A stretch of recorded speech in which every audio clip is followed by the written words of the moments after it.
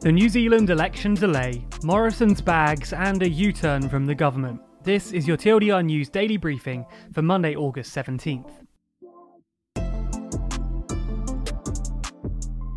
Today's first story is about the upcoming general election in New Zealand. As the coronavirus pandemic has been progressing, some countries are experiencing a new increase in cases, and that's exactly what's happened in New Zealand, resulting in Auckland being locked down. The next step is the delay of the upcoming election. Prime Minister Ardern has today announced that the general election, scheduled for the 19th of September, will instead take place on the 17th of September. She's claimed that this will give the Electoral Commission and all parties time to plan for the election and figure out a way to campaign while remaining safe. This comes after the opposition party claimed that the election should be delayed as the pandemic gives Prime Minister Ardern an unfair advantage due to the campaigning restrictions. Although the Prime Minister has given the delay, she's made clear that there are no more plans to further delay the election.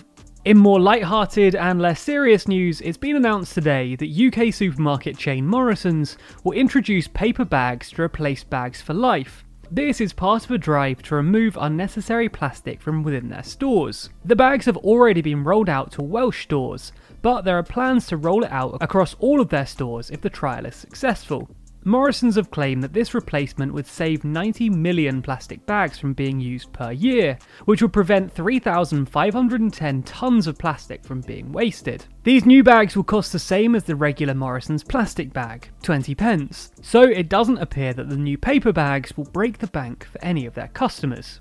In more UK news today, it's been announced that the government has U-turned yet again. Following intense pressure from students across the country who've been infuriated at their A-level grades being reduced, with some claiming that their postcode has influenced the grades they were given, the government has now changed the system used to give sixth formers their A-levels.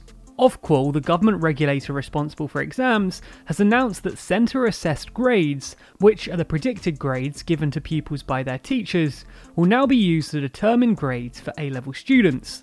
This is a huge U-turn from the government, who've been insisting that this would compromise the integrity of exam grades. The previous system used an algorithm to moderate grades, which often lowered the predicted grades given to pupils by their teachers. Under the new model, teachers' predictions are now the sole determinant of A-level grades. Questions are now though being asked about the increased number of people who are likely to be accepted into university. In addition, questions are being asked about how tenable Education Secretary Gavin Williams' position is now. Ofqual have offered their apology in their statement, saying that they're extremely sorry for the uncertainty and anxiety caused to students over the last few days. The Education Secretary has also offered an apology, saying that he's sorry for the distress. As this has just been announced, we're yet to see the full repercussions of this decision, and we'll update you as and when these occur. For those of you who think the news is too long, be sure to check out tomorrow's daily briefing. Read the newsletter by signing up at tldrnews.co.uk/daily. Listen to the briefing by searching for TLDR News in your podcast app, or watch the briefing at youtube.com/TLDR Daily. The Daily Briefing is a TLDR News podcast brought to you by 326 Limited. It was written by Ben Blissett and recorded and edited by Jack Kelly, and the executive producer of the Daily Briefing is Jack Kelly. Learn more about TLDR News at tldrnews.co.uk or by searching for TLDR on YouTube, Twitter, Instagram or Facebook.